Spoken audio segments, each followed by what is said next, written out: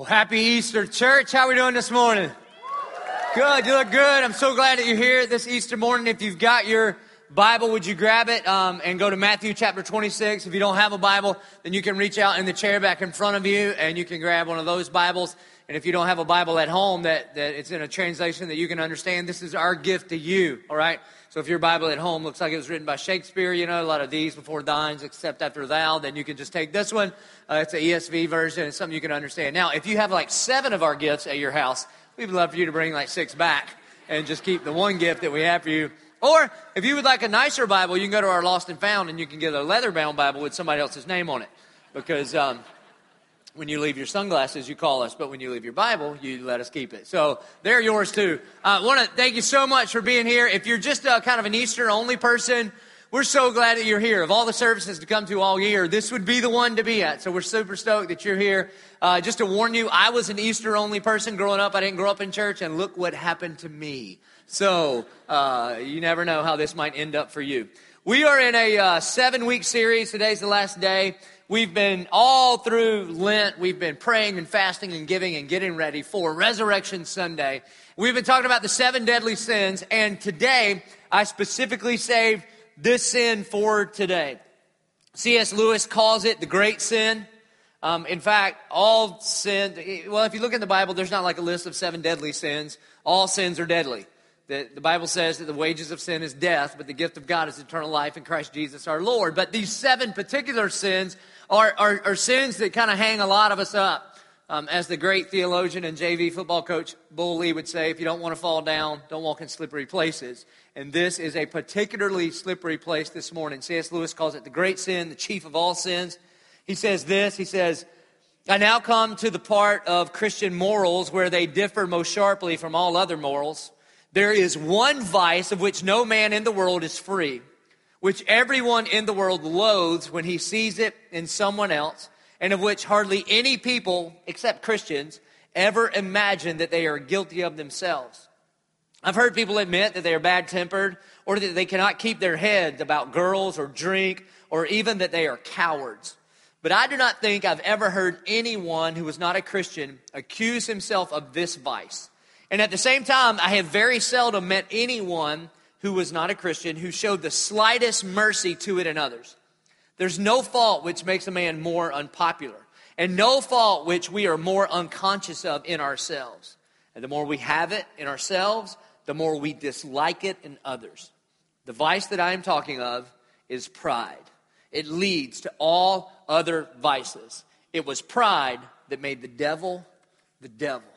So this morning we are going to talk about pride. Now, C.S. Lewis says it's the hardest of all sin to recognize in yourself. So if you just found out, like when you got the bulletin and you saw pride there, and you thought, whoo, well, I don't have to worry about this one, but man, I wish my mother-in-law was here, then you've just convicted yourself of the very sin that we're talking about today.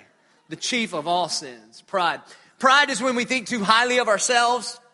And oftentimes we're like, well, you know, I don't really think too highly of myself. I think rightly of myself. But what you think about yourself is often in comparison to those around you. And so you think, well, I'm pretty good because you know why? Compared to my roommate, I am awesome. And you're right. I've met your roommate. They're a jerk, okay? That's just how it works out. But when you compare yourself to a perfect and almighty God, it's actually worse than you think. We'll cover that in just a little while. Pride is when you take credit for things that God did. You know, you take credit for things that you didn't do. Pride is the ultimate form of pride is when you run your own life. When you say, you ain't the boss of me, and especially you ain't the boss of me, that I've got this. I am Lord of my own life. It is the chief of all sins. And so, in Matthew chapter 26, we are going to look at this picture of Jesus in perfect humility. And we're going to start in the Garden of Gethsemane. If you've been around Bible study before, you've heard of that. We're going to start in the Garden of Gethsemane, and it's going to take us about 50 minutes to walk all the way through to Resurrection Sunday. And we're going to pick it up in Matthew chapter 26. Now listen, I got a lot to cover here. If you brought a guest and you said, oh, this is going to be great, he's so funny. I will not be funny today. Next week will be really funny. Come back next week. But today we're busy, okay? So Matthew chapter 26, beginning in verse 36. Jesus has come to Jerusalem. You remember last week with Palm Sunday, and he's never leaving Jerusalem. He's going to die on a cross at the end of this week. And so they've just had the Lord's Supper. They've had all these incredible things that happen in Holy Week. And then we pick it up in Matthew 26:36. Then Jesus went with them to a place called Gethsemane. This was an olive grove on the side of a hill. And he and his disciples, he said, sit there while I go over there and pray. And taking with him Peter and the two sons of Zebedee, he began to be sorrowful and troubled. The reason that Jesus, in this time of prayer in the Garden of Gethsemane, the reason that he begins to feel sorrow and troubled is because he knows what's at the end of his road, which is the cross. And the sorrow and trouble is all about the fact that he is beginning to feel the weight of our sins upon his shoulder. And so he begins to feel sorrowful and troubled. Verse 38, and then he said to them, to his disciples, he says, my soul is very sorrowful, even to death.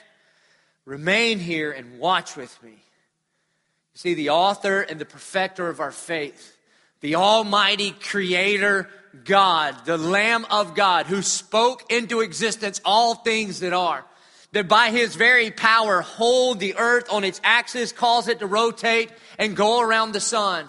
That same God, the almighty, omnipotent, omniscient, everlasting God, is to the point where he feels like he might not make it through the night. That his soul is so crushed, that it's so sorrowful that he feels like he is about to die. Why? Because he knows that he is about to have the sins of all humankind in past, present, and future sin heaped upon his shoulders. And because of that, he will be made sin, and he will have to endure the full wrath of the just judge, God. And he's telling his disciples, I feel like this is going to kill me. I don't know if I'm going to make it through the night. Hey, listen, in our little Jacksonville, Bible Belt, Christian bookstore world that we live in, don't let people say some dumb stuff to you like, God will never give you more than you can handle. That is not a Bible verse. That comes from second opinions or third hesitations. It is not in the Bible. Jesus' experience is the opposite of that. I don't think I can handle this. And so he's asking his boys, can y'all just stay up and pray with me for a little bit because I think I'm going to die. Verse 39. And going a little farther, he fell on his face and he prayed. He did not kneel down and pray. He fell, not trip and fall. But the weight of the sin of the world is heaped upon the shoulders of Jesus here. This is what he's praying about in the Garden of Gethsemane. It was too much for him to bear, and he falls down and he prays. This doesn't mean like he's just saying his prayers. The book of Luke says that he sweats like drops of blood. This is like a soul-anguishing prayer. This is not kneeling down next to your bed and praying. Now I lay me down to sleep. I pray the Lord my soul to keep. If I should die before I wake, I pray the Lord my soul to take. By the way, parents, I hope you're not praying that one with your kids. That's the dumbest prayer ever. I can remember praying that prayer as a first grader and saying, Mom, what is happening tonight that I might not make it through? Should we call the police? I mean, if I should die before I wake, wow.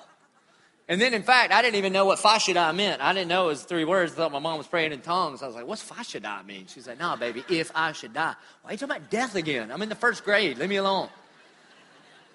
So we're not talking about little prayers like that. We're talking about a man, the man God, who knows what's before him, the cross.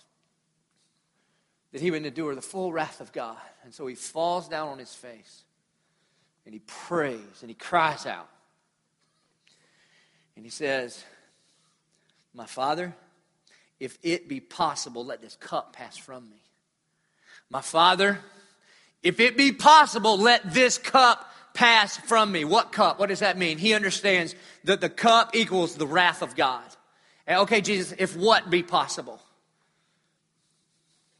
If the redemption of all mankind is possible in any other way, if the redemption of all mankind is possible in any other way, then Father, if it be possible, let this cup pass from me. Nevertheless, not as I will, but as you will.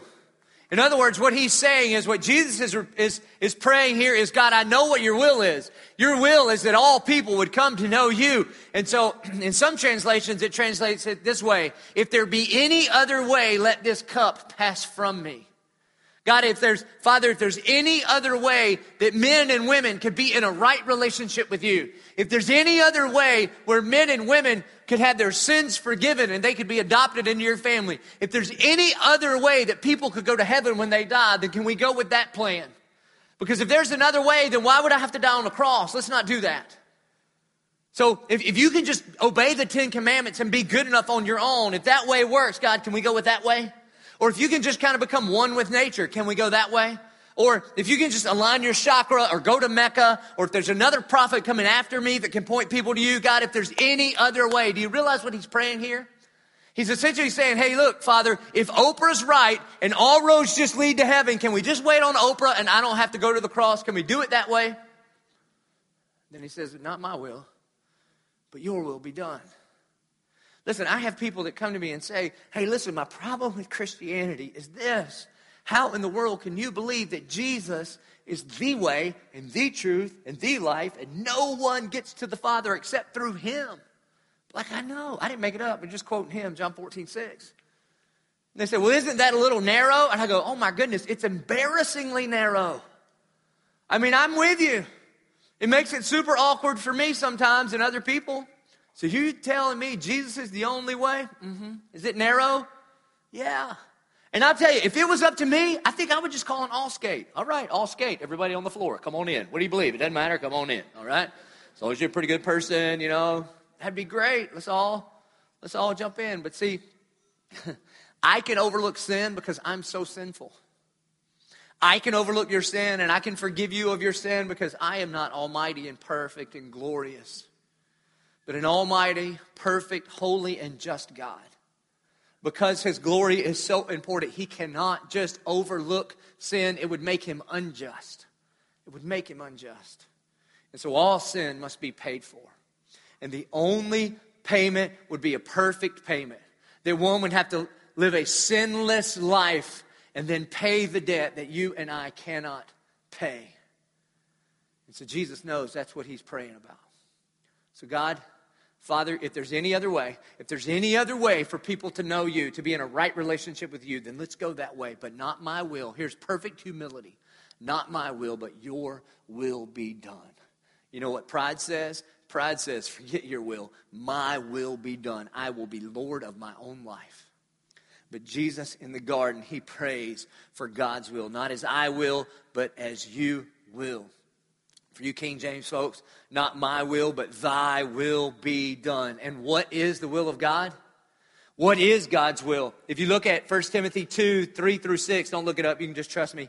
It says this, this is good and it's pleasing in the sight of God our Savior, who desires or wants or wills or delights, whose desire is that all people to be saved and come to the knowledge of truth. For there's one God and there's one mediator between God and men, the man, Christ Jesus, who gave himself as a ransom for all, which is the testimony given at the proper time. So what is the will of God? The will of God is that all people would be reconciled unto God. Do you know that you're in a church right now that's a movement for all people? For those of you that think you're good and those of you that think you've been too bad, guess what? You fall under the all people category.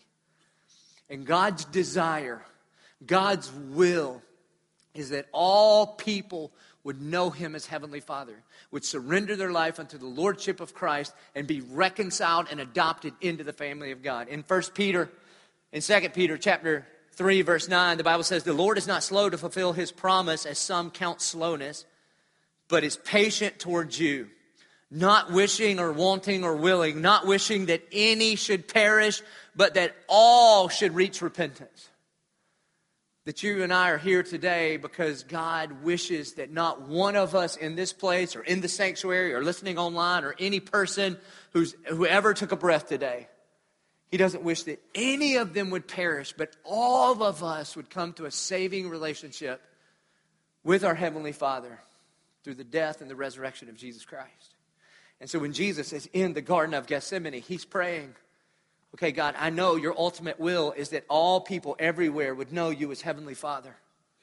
And now I understand that the way for that to happen is for me to die on a cross. You see, if you'll back up in your Bibles to Isaiah chapter 53, Isaiah is a prophet that is going to prophesy about the crucifixion of Jesus 700 years before Jesus is ever praying this in the garden. And so the reason that Jesus is so sorrowful is because he knows Isaiah 53. He doesn't just know Isaiah 53 as a rabbi would have memorized it, but he is God and helped inspire Isaiah to actually write these words down about what Jesus would be enduring in the Garden of Gethsemane 2,000 years later and upon the cross. In Isaiah 53, it's like we get to peel back the curtain and not just see the physical suffering that Jesus is enduring, but we get to see kind of behind the curtain into the spiritual realm of what Jesus is doing on the cross. And so in Isaiah 53, verse 4, it says, surely he, this is talking about the suffering servant, Jesus himself, surely he has borne our griefs and carried our sorrows, yet we esteemed him stricken, smitten by God, and afflicted. But he, that's Jesus, but he was pierced for our transgressions. He was crushed for our iniquities. Upon him was the chastisement that brought us peace, and with his wounds we are healed. There is a lot in that verse there. First and foremost, we'll start here. Did you realize that you and I, we are transgressors? Yeah, we are transgressors. We are full of iniquities. That you and I are sinners. Sinners. You're not just a mistaker. You haven't just made some poor decisions.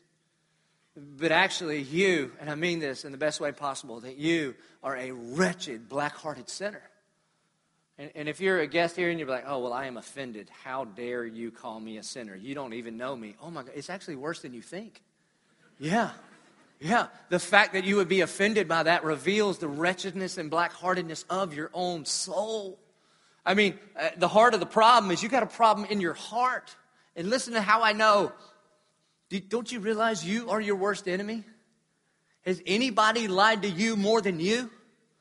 Has anybody broken more promises to you than you?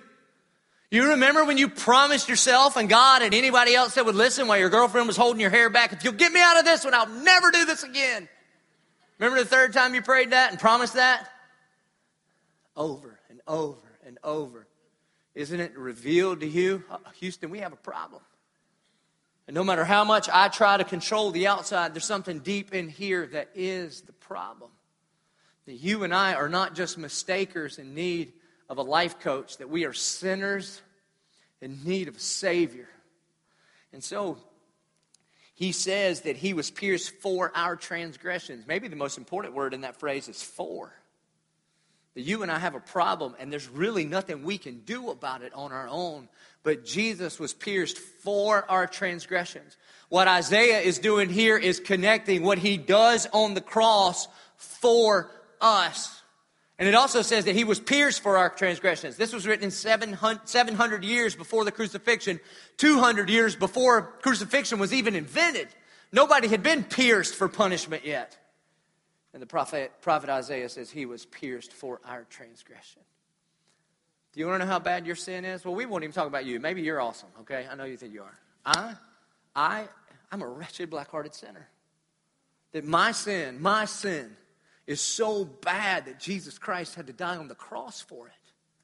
And when I look at the depravity of my own sinfulness, it just stirs in me worship for God that he would choose me anyway. I don't get it. I know I don't deserve it. And I know me. I know me. I know nobody has lied to me more than me. I know my selfishness. I know how many people I have abused. I know how many people I've tried to lie to make me look better. I know how many people I've tried to use for my own benefit. I know how many times I've disobeyed and lied about it. I know the depths of my depravity. And yet what Isaiah 53 says, and he was pierced for my lying, and that he was crushed for my selfishness, and that upon him was the chastisement that I deserved, and it brings me peace, and with his wounds, that he was wounded because of the way I've abused people with my mouth and my actions. And then he took the penalty that I deserved. Verse 6. You see why Jesus is struggling here in this prayer time in the Garden of Gethsemane? that he understands what the cup of the wrath of God is. That your sin and my sin, it's a big deal. Our sin against an almighty God is so big that it kills the perfect Son of God. Verse 6, all we, this is us, all we like sheep have gone astray. Now here's the problem.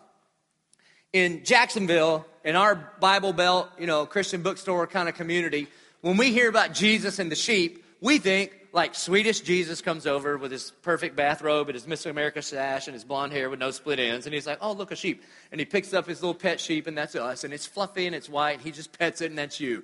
It's like, oh, there's Jesus and his sheep. Hey. And, you're friends, and you're playing catch and fetch and whatever. And that sheep are lovely and smell nice, and they're downy fresh and good to cuddle with at night while you take naps. But when the Bible calls us a sheep, it's actually an insult. Do you realize that sheep are the dumbest animal on the planet? Did you know that? Did you know that every other animal on the planet has a fight or flight mechanism, but not a sheep? The sheep is the only animal that has a, hey, what's that? Until it's dead. That's what a sheep does. That a sheep is covered from head to toe in this Velcro material so that every predator can make sure it gets a good hold of it while it takes it to its death. That the Bible says, like in Psalm 23, the Lord is my shepherd, I shall not be in want. He makes me to lie down by green pastures. You know why? Because a sheep is the only animal that cannot distinguish between poisonous and non-poisonous food. They just eat what's in front of them. Or he makes me to drink from still water. Did you realize a sheep is so dumb that he'll stick his head into the rushing water, it'll get filled up with the water in his wool, and it'll drag him in, and he will drown trying to get something to drink. That's you. That's me. So the Bible says we all, like dummies, have gone astray. Loose translation, but that's what it means. Like we're helpless. We're helpless. We need a shepherd. We all, like sheep, have gone astray. We have turned everyone to his own way. We have a pride issue. And when we turn to our own way, we essentially say to God, I got this. I don't need you. I've got this. I got my life. I got my soul. I got my eternity. I don't need you. I don't need your church. I don't need your religion. I don't need your cross. Maybe some other people that need some help. Maybe they need to be rescued and redeemed. But I got this. And we, like sheep, have gone astray and turned every one to his own way. And the Lord has laid on him the iniquity of us all. He was oppressed, and he was afflicted, and yet he opened not his mouth. Like a lamb that was led to the slaughter, like a sheep that before its shearers is silent, so he opened not his mouth. Verse 8, but oppression and judgment, by oppression and judgment he has taken away. And as for his generation, who considered that he was cut off of the land of the living, stricken for the transgression of my people. And they made his grave with the wicked and with the rich man in his death. This was prophesying the fact that Jesus would be crucified between two thieves and that he would be buried in Joseph of Arimathea's tomb, a rich man. Although he had done no violence, and yet there was no deceit in his mouth. So by word and by deed, Jesus was innocent, and he died a sinner's death. And then verse 10 will blow your mind. It says, yet it was the will of the Lord to crush him. It was the will of the Lord to crush him. How in the world could a good and perfect dad delight in crushing his son? What is that all about? You see, at first glance, it's very, very confusing. But you have to understand that all throughout the Bible, up into this place, into Isaiah, and actually all the way through to the end of the book of Revelation, there are two primary themes that really seem at odds with each other in the Bible. One theme, especially in the Old Testament, is the glory of God, that God loves God's glory. And for God to love anything less than his own glory would actually be idolatry, because every good and perfect gift is from him. That he is the Almighty, he is the Omnipotent, he is holy, he is spotless, he is the only one worthy of our worship and our praise. And anytime we make glory about anything other than him, it's death. Why? Because he is the only Almighty, and God is about God's glory. And then as a parallel track, but all throughout the Bible, God loves his people. His sinful, wretched people. He has this unfailing love for his people. And it seems at odds with his glory. His glory is perfect, and he is just, and he is right, and he is righteous. And yet we, his people, are idol factories. And yet, even though we choose to sin, even though we go our own way, he pours out on us mercy and love and grace, and he sends every good and perfect gift to us. And he sends his word, and he sends prophets, and ultimately he sends his son, Jesus Christ. And at the cross of Jesus Christ, those two themes, the glory of God and the love of his people, they cross. They cross at the cross. In that vertical beam of the glory of God, in that horizontal beam of God's love for his people, Christ stretches out his arms, and those two things are reconciled once and for all. And Christ dies on the cross for the glory of God and to demonstrate his love for you and me. And it's in that God, that the will of the Lord would be to crush him. That he has put him to grief. When his soul makes an offering for guilt, he shall see his offspring, and he shall prolong his days. This is prophecy that Jesus won't stay in the grave, but that he will be resurrected, and his days will be prolonged into eternity future. The will of the Lord shall prosper in his hand, verse 11, and out of the anguish of his soul he shall see and be satisfied. This is what Jesus is doing in the Garden of Gethsemane. The reason he's crying, the reason he's sorrowful, the reason that he's sweating blood is it's not just about the physical death that he is about to endure. Yes, it was excruciating. Yes, he was beaten and nailed to a cross. And yes, it was physically excruciating. But all throughout church history, Christian martyrs have gone to their death in the name of Jesus. And some went with a courage and with a braveness it's unbelievable. I mean, church historians tell us that there are martyrs that go to be burned at the stake, and they sing on their way. So would you think that these people are tougher than Jesus? Absolutely not. Here's the thing that Jesus had to endure that no Christian martyr has ever had to endure. Is that when a martyr went to their death, they could kill the body, but they could not touch the soul. But what Jesus is enduring here is the anguish of the soul, because he's taking on the punishment for my sin and for your sin.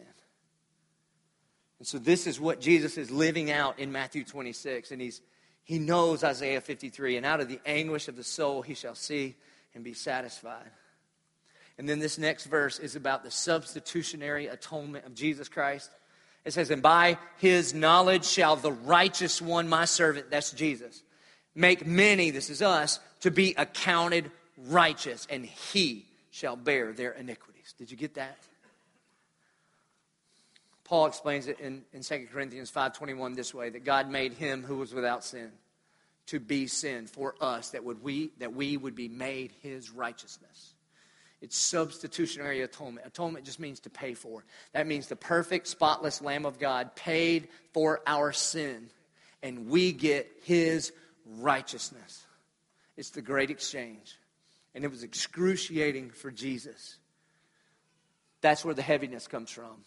That's where the sorrow comes from. Because he's going to hang on a cross and endure the wrath of God to take away our sin. So back to Matthew 26, Jesus is praying in the garden, and this is the intensity of the prayer. And pick it up in verse 40 again. It says, and he came to his disciples, and he found them sleeping. And he said to Peter, so you could not watch with me for 1 hour? Watch and pray that you don't enter into temptation. The spirit indeed is willing, but the flesh is weak. 42. And again, for the second time, he went away and prayed. You ever pray and you get an answer you don't want to get? So he goes back to God. Okay, Father, I'm going to give you another chance here, okay? A little multiple choice prayer, Lord. You do this too, right? You get a verse, I don't like that one. Let me find another one, right? My Father, if this cannot pass unless I drink it, your will be done. And again, what's your will, Father? It's that all men would come to know you, and the only way for that to happen is for their sins to be dealt with. And again, he came and he found them sleeping, for their eyes were heavy. 44. So, leaving them again, he went away and he prayed for a third time, saying the same words. Are you sure, God? And it's clear to him that he is the only way. Verse 45. And then he came to the disciples and he said to them, sleep and take your rest later on. See, the hour is at hand, and the Son of Man is betrayed into the hands of sinners. Rise, let us be going. See, my betrayer is at hand. And in that moment, Judas, one of his closest friends, betrays him with a kiss. Betrays him with a kiss. And the events start rolling. And then Peter swells up like Peter often swells up and pulls out a sword. And the Bible says he chops this guy's ear off. Swing! And just the ear falls off. And probably what he's doing is overcompensating from the conversation that he just previously had with Jesus. You see, just a little while before all of this starts to take place, Peter starts bowing up to Jesus and says, Jesus, I would never leave you. I would never forsake you. I'll follow you wherever you go. I would die for you. And Jesus says, bro, you ain't even going to make it through the end of the night without denying me 3 times. And Peter's like, watch this. I ain't denying nothing. Pulls his sword out, swing, chops that dude's ear off. And you know, Jesus was like, really?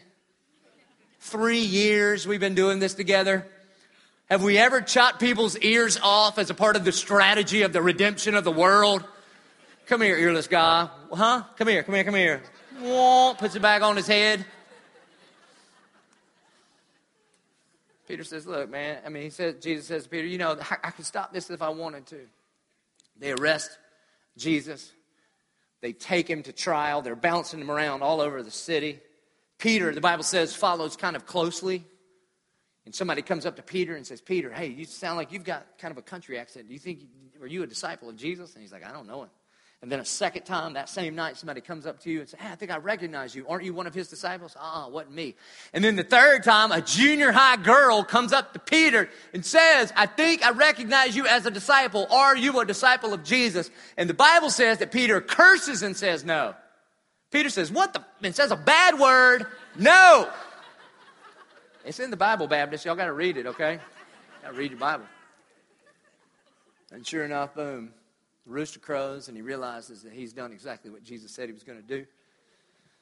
And then they start bouncing Jesus all around to these different court systems because nobody wants to be the dude that sentences the guy that claims to be the Son of God, that brought people back from the dead, that walked on the water, turned water to wine, that made all the fish sandwiches for all those thousands of people. Nobody wants to be the guy that sentences him to death. And so finally Pilate brings Jesus out in front of all the people and said, what shall I do with this man named Jesus? And the crowd condemns him. Crucify him, kill him. So they take Jesus Christ, an innocent man, and they flog him. And when we used to read that in the Bible, you know, you just kind of read right by the flogging until the Passion of the Christ came out, and we got maybe a picture of what it was actually like. Many, many people did not survive the flogging. So they would strip him down and they would whip him. And then they took a crown of thorns and they jammed it down on his head because he said he was the king of the Jews, even though his kingdom was not of this world. And they dressed him in a robe of purple to mock him. And then they put his cross on his own back to carry outside of Jerusalem to this hillside, this place called Golgotha, which means the place of the skull. Nothing new. They crucified literally thousands and thousands and thousands of people there. And it was brutal and it was excruciating, but even more than that, even more than the physical torture that he was bearing your sin and my sin. And it was not the nails that held him to the cross, it was my sin and your sin. And they put Jesus between 2 thieves. And the crowd is spitting at him and cursing him. And he says these really unbelievable things on the cross. You should read it. He says 7 things on the cross. He says, Father, forgive them, for they know not what they do. Would not be my first thought. He says, I thirst. And they put some wine vinegar in his face. He sees his mom there, and he says, John, come here, take care of my mama. Gets John to take care of his mom. Then he has this conversation with the 2 thieves on either side of him. They were rightfully convicted, and one of the thieves says, hey, dude, if you really are who you say you are, then prove yourself and save you, and then why don't you go ahead and save us too? And then the guy on the other side, the other thief, say, bro, you know who you're talking to? This is the Son of God. Jesus, remember me this day before you go to your Father in paradise. And you know what Jesus says to this man?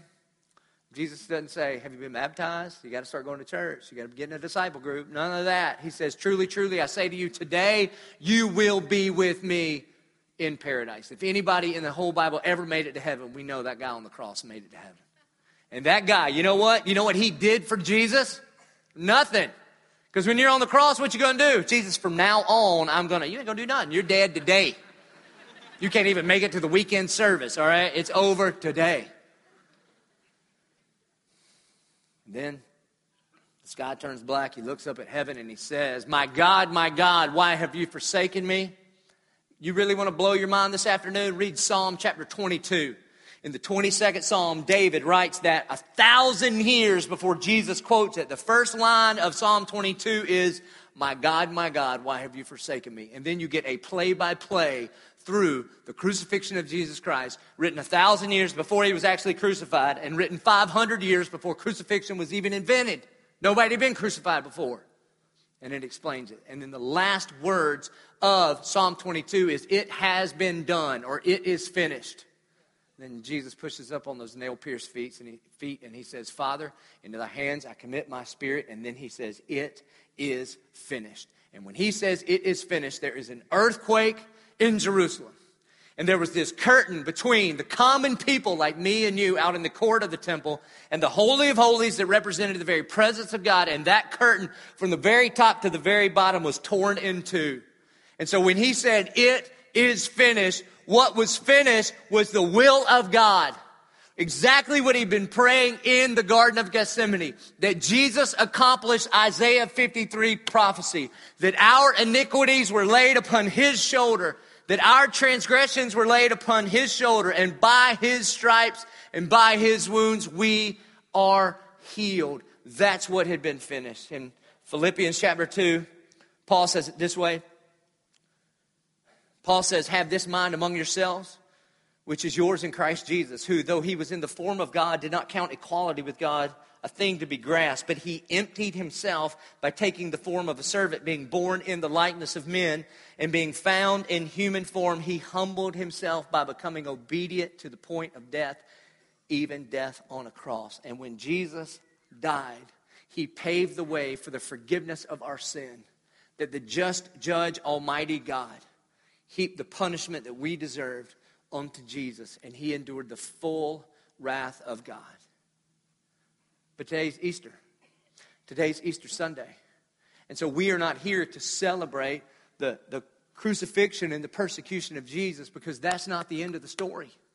You see, the end of the story is on Easter Sunday when the disciples go to the empty tomb. He's not there anymore. That you and I do not worship a dead Messiah or a dead prophet. That Jesus didn't die on the cross to be a good example for us, but Jesus died on the cross and was resurrected from the grave. And the cross pays for our sin, but the resurrection from the grave purchases for us a new life. That because Jesus is alive and is not dead, that you and I can be adopted into the family of God, and we can be co-heirs with the Almighty King of Kings and Lord of Lords. That one day we will reign on high with our brother Jesus, because the tomb is empty. Can I get an amen? Come on. And so in Philippians 2, it keeps going. It says, therefore, because he died in our place, therefore, God has highly exalted him and bestowed on him the name that is above every name, that at the name of Jesus, every knee should bow in heaven and on earth and under the earth, and every tongue confess that Jesus Christ is Lord, to the glory of God the Father. And so at the cross and resurrection, the glory of God and the love of God comes together at the cross of Jesus Christ. And so, if you have ever surrendered your life to the Lordship of Christ, I've got good news. That you have been imputed with the very righteousness of God. So when I look at you and I say that you are a wretched, black-hearted sinner, that's actually past tense. That's not who you are anymore. Because of the resurrected Christ reigns in your heart, you are actually the righteousness of God. That you and I are sons and daughters of God. Can you believe that? So you're amazed you're even at church. I know, me too. I can't believe I'm a preacher at one, all right? And I'm more than a preacher. I'm more than a conqueror. I'm a son of the Most High God. That all that stuff that he had to pay for has been paid for. So if somebody pays your debt, you don't owe anything anymore. Therefore, now there is no condemnation for those who are in Christ Jesus. And that is the glory of Easter. Amen? Amen. It changes everything. And so, from this point on, the disciples, they're a little slow on the uptake, all right? 3 days later, the stone is rolled away. Jesus gets up from the grave, bodily resurrected, his physical body resurrected. And he begins to appear over 40 days to over 500 people in the city that he was crucified in. And the church begins. And so some of the disciples, they go to the empty tomb. And I'm telling you, they really are sheep, okay? If you have a hard time understanding like this whole God thing, you're going to make a great disciple because they missed the main point of the whole thing. They show up to the empty tomb and they're looking around for dead Jesus. And so one of the angels says, "Why do you look for the living among the dead?" And they're like, "I don't know, we thought you'd be here." And he's like, "Are you not paying attention?" It's like the most important part of all of his sermons. He was going to die on the cross, and 3 days later he was going to rise from the dead. And they're like, "Oh, we didn't hear that part," all right? And then Jesus begins to appear to different people all over the place. And then in John chapter 21, go to John 21. It's my favorite event of the post-crucified, resurrected Jesus Christ.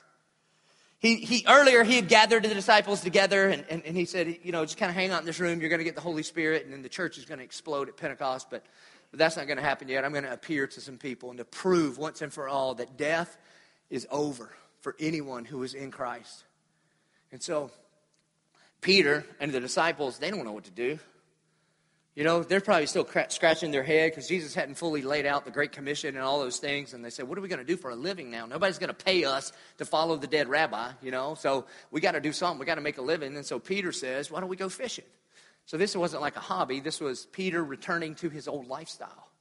And a bunch of other disciples go, "Sure, let's go fishing. We'll go with you." And so they go out that night and they go fishing. This is all in John chapter 21.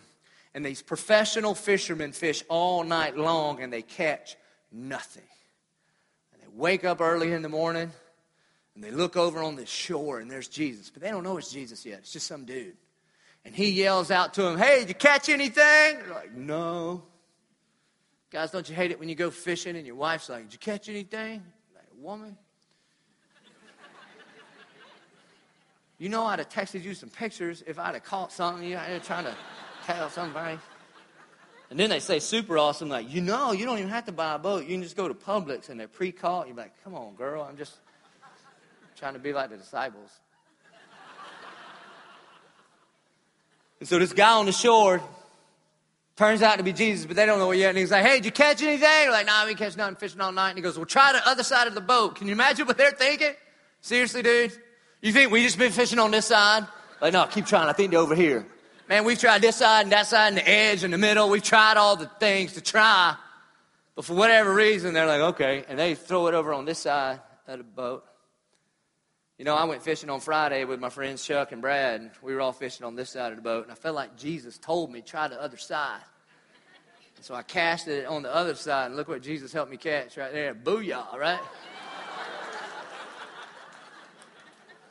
Now, that doesn't have anything to do with the sermon. I just wanted y'all to see my big old fish. Isn't that great? All right.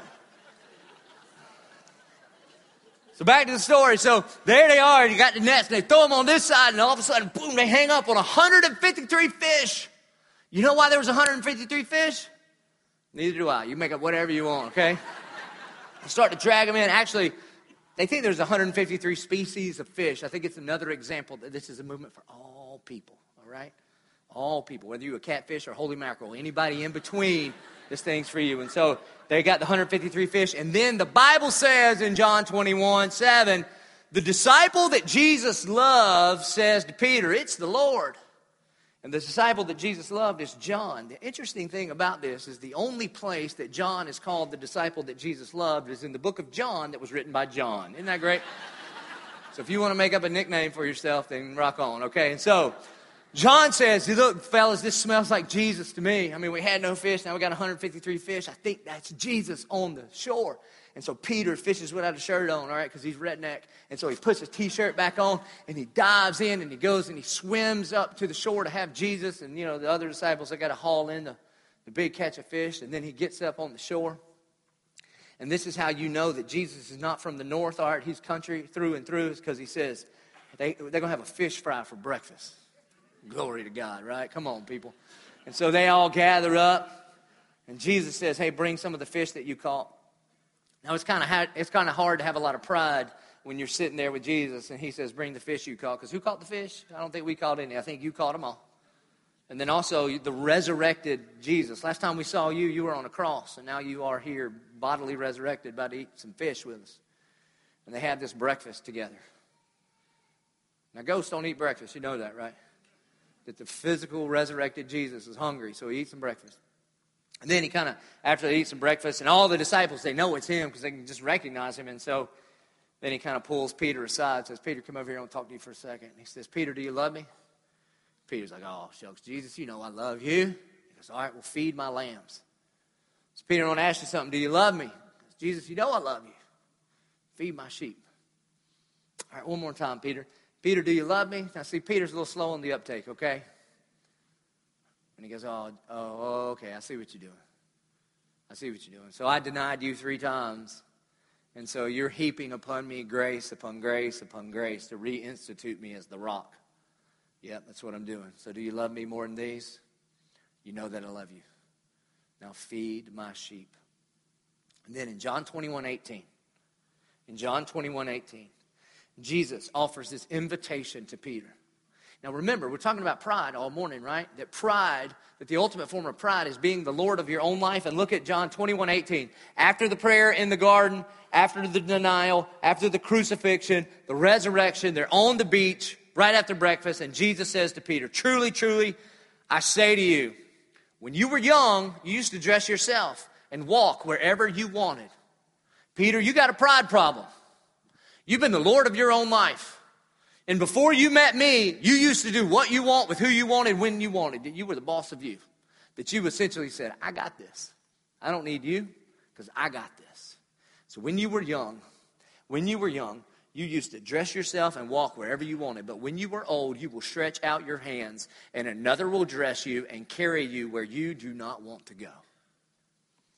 This he said to show by what kind of death he was going to glorify God. I don't know if you know this, but Peter, according to church history, died on a cross. And on his way to be killed in the name of Jesus, and they were taking him to the cross, Peter says, I am not worthy to die in the same manner of my Lord and Savior. And so they said, fine, we'll fix that. And they just turned his cross upside down. And so essentially what Jesus is saying is, Peter, it would be better for you to surrender your life to me in an end and in a horrific crucifixion death than it would be for you to be the Lord of your own life and live a long, healthy life here on this earth. Why? Because you cannot do for you what I have accomplished for you on the cross. It'd be better to surrender to me and die than to be the boss of your own life and live to be 80-something. And then he says these 2 words. Then he said to him, 2 words, follow me. Anybody want to take a guess of what the very first 2 words that Jesus says to Peter? Follow me. That's the invitation. The invitation is, Peter, you got a pride problem because you've been the Lord of your own life. How about surrender your life and let me be the Lord of your life, and then you follow me. You don't go where you want to go anymore. You follow me. And so these words, this invitation to Peter, are the first 2 words he ever spoke to Peter. You know what we call that where I'm from? That's a do-over. You remember do-over? Remember you'd be playing kickball and you'd kick one all out of bounds and you could yell do-over and it didn't count against you and all the runners had to go back to the bases they were on and everything returned to as if it was before you messed everything up? Remember do-over?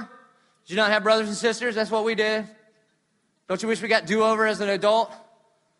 Like the blue light comes on and you pull over and, could you step out of the car, please? Do you know how fast you were going? You go, do-over, and you just take off.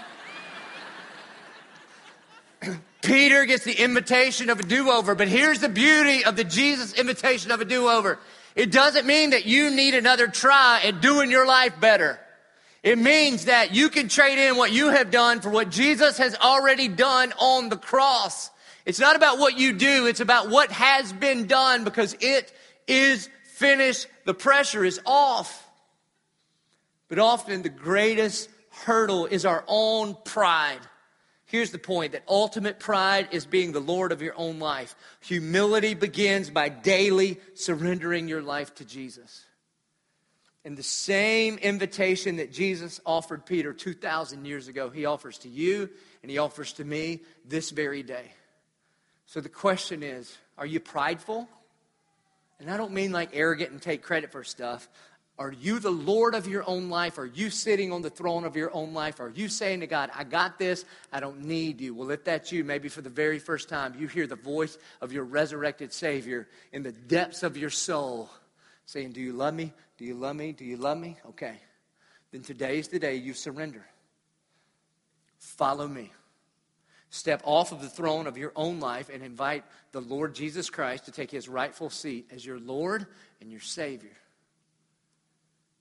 C.S. Lewis says it this way: a proud man is always looking down on things and people.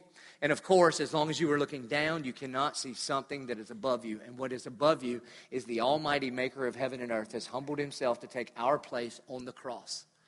That whosoever would surrender their life to the lordship of Jesus Christ, then he could be your Lord. So when Jesus said, not my will, but your will be done, that offer is this day. That the will of the Father is that all of us, every single one of us in here and in the sanctuary and any person that woke up this morning, that the will of the Father is that by the death and the resurrection of Jesus Christ, that you and I could humble ourselves before the Lord and receive that grace and receive that forgiveness and receive that eternal do-over that takes the pressure off of you because it has been accomplished at the cross. And we know that because he didn't stay dead, but he was resurrected on the third day. And that's why we celebrate Easter. You know, the angels asked the disciples, why do you look for the living among the dead? And so many of you have been looking for life in things that don't provide life. Today, you know what? Your very first Easter could be your very first Easter. And that you, like Christ, could be resurrected to a new life. If you'll just receive the same invitation that he offered to Peter. To follow him. Would you please bow your heads right where you are? And we ask you to bow your head, not because it's super spiritual or anything like that, but just to block out any distractions that you might have. And if you would say, that's me, I have been the Lord of my own life, and I am ready today to surrender my life to the Lordship of Christ. I am ready to receive that invitation from Jesus to follow him. I am ready to receive the forgiveness that he poured out for me on the cross and proved it by resurrecting from the grave. If you're ready to surrender your life to the Lordship of Christ for the very first time, would you raise your hand where you are? Would you say, Father, here I am. Your will be done, not my will. I surrender my life to you. And your hand in the air does not make you a Christian, or a magic prayer does not make you a Christian. For those of you with your hand in the air, you just pray whatever words God gives you, but you just admit that you need help, that you're a sinner, that you believe in the sufficiency of what Christ did on the cross to pay for our sin, and you confess Jesus Christ as Lord, and you will be saved. Dear Father in heaven, Lord, we thank you and we praise you for this Easter. God, we thank you that we don't follow a dead prophet with good moral teachings that just lived as a good example, but we follow a risen, living Savior who not only resurrected from the grave, but reigns on high at the right hand of God the Father, that sends the Spirit of the Son to live in all of us who surrender our lives to you, and that one day will come and take us home. That we can be rescued and redeemed, not by anything that we have done, but because it is finished. It has been accomplished. And that we could be adopted into the family of God as sons and daughters of the Most High King. God, I thank you and I praise you that you are alive in this place this day, because it's only you that can change and transform hearts. And so, God, we pray this in the only name that matters when you pray. We pray this in the good, strong name of Jesus Christ, our Lord. Amen. Would you please stand? This is one of the most important parts of our service. This is when we respond. And we do this on purpose, so that you can kind of marinate in whatever it is the Lord has been working in you and through you and to you. And there's a few ways that we respond. One of the ways we respond is by joining our voices together and singing. The Bible talks often about how God is pleased when we sing his praises. We also respond, if you're a regular here, by bringing your tithes and offerings. We have giving boxes all around the room. If you'll notice, we didn't pass out a plate in front of you because we know that the Bible says God loves a cheerful giver. So we don't want you to give under compulsion, but we want you to give out of a response of gratitude of what Christ gave for us in eternal life on the cross. And then many of us respond by coming down to the altar and physically humbling ourselves before our Lord and our Maker and surrendering once again this day to the Lordship of Jesus Christ. So however the Spirit is moving you, where the Spirit of the Lord is, there is freedom. So we're going to sing and we're going to bring tithes and offerings and we're going to come to the altar. Let us respond.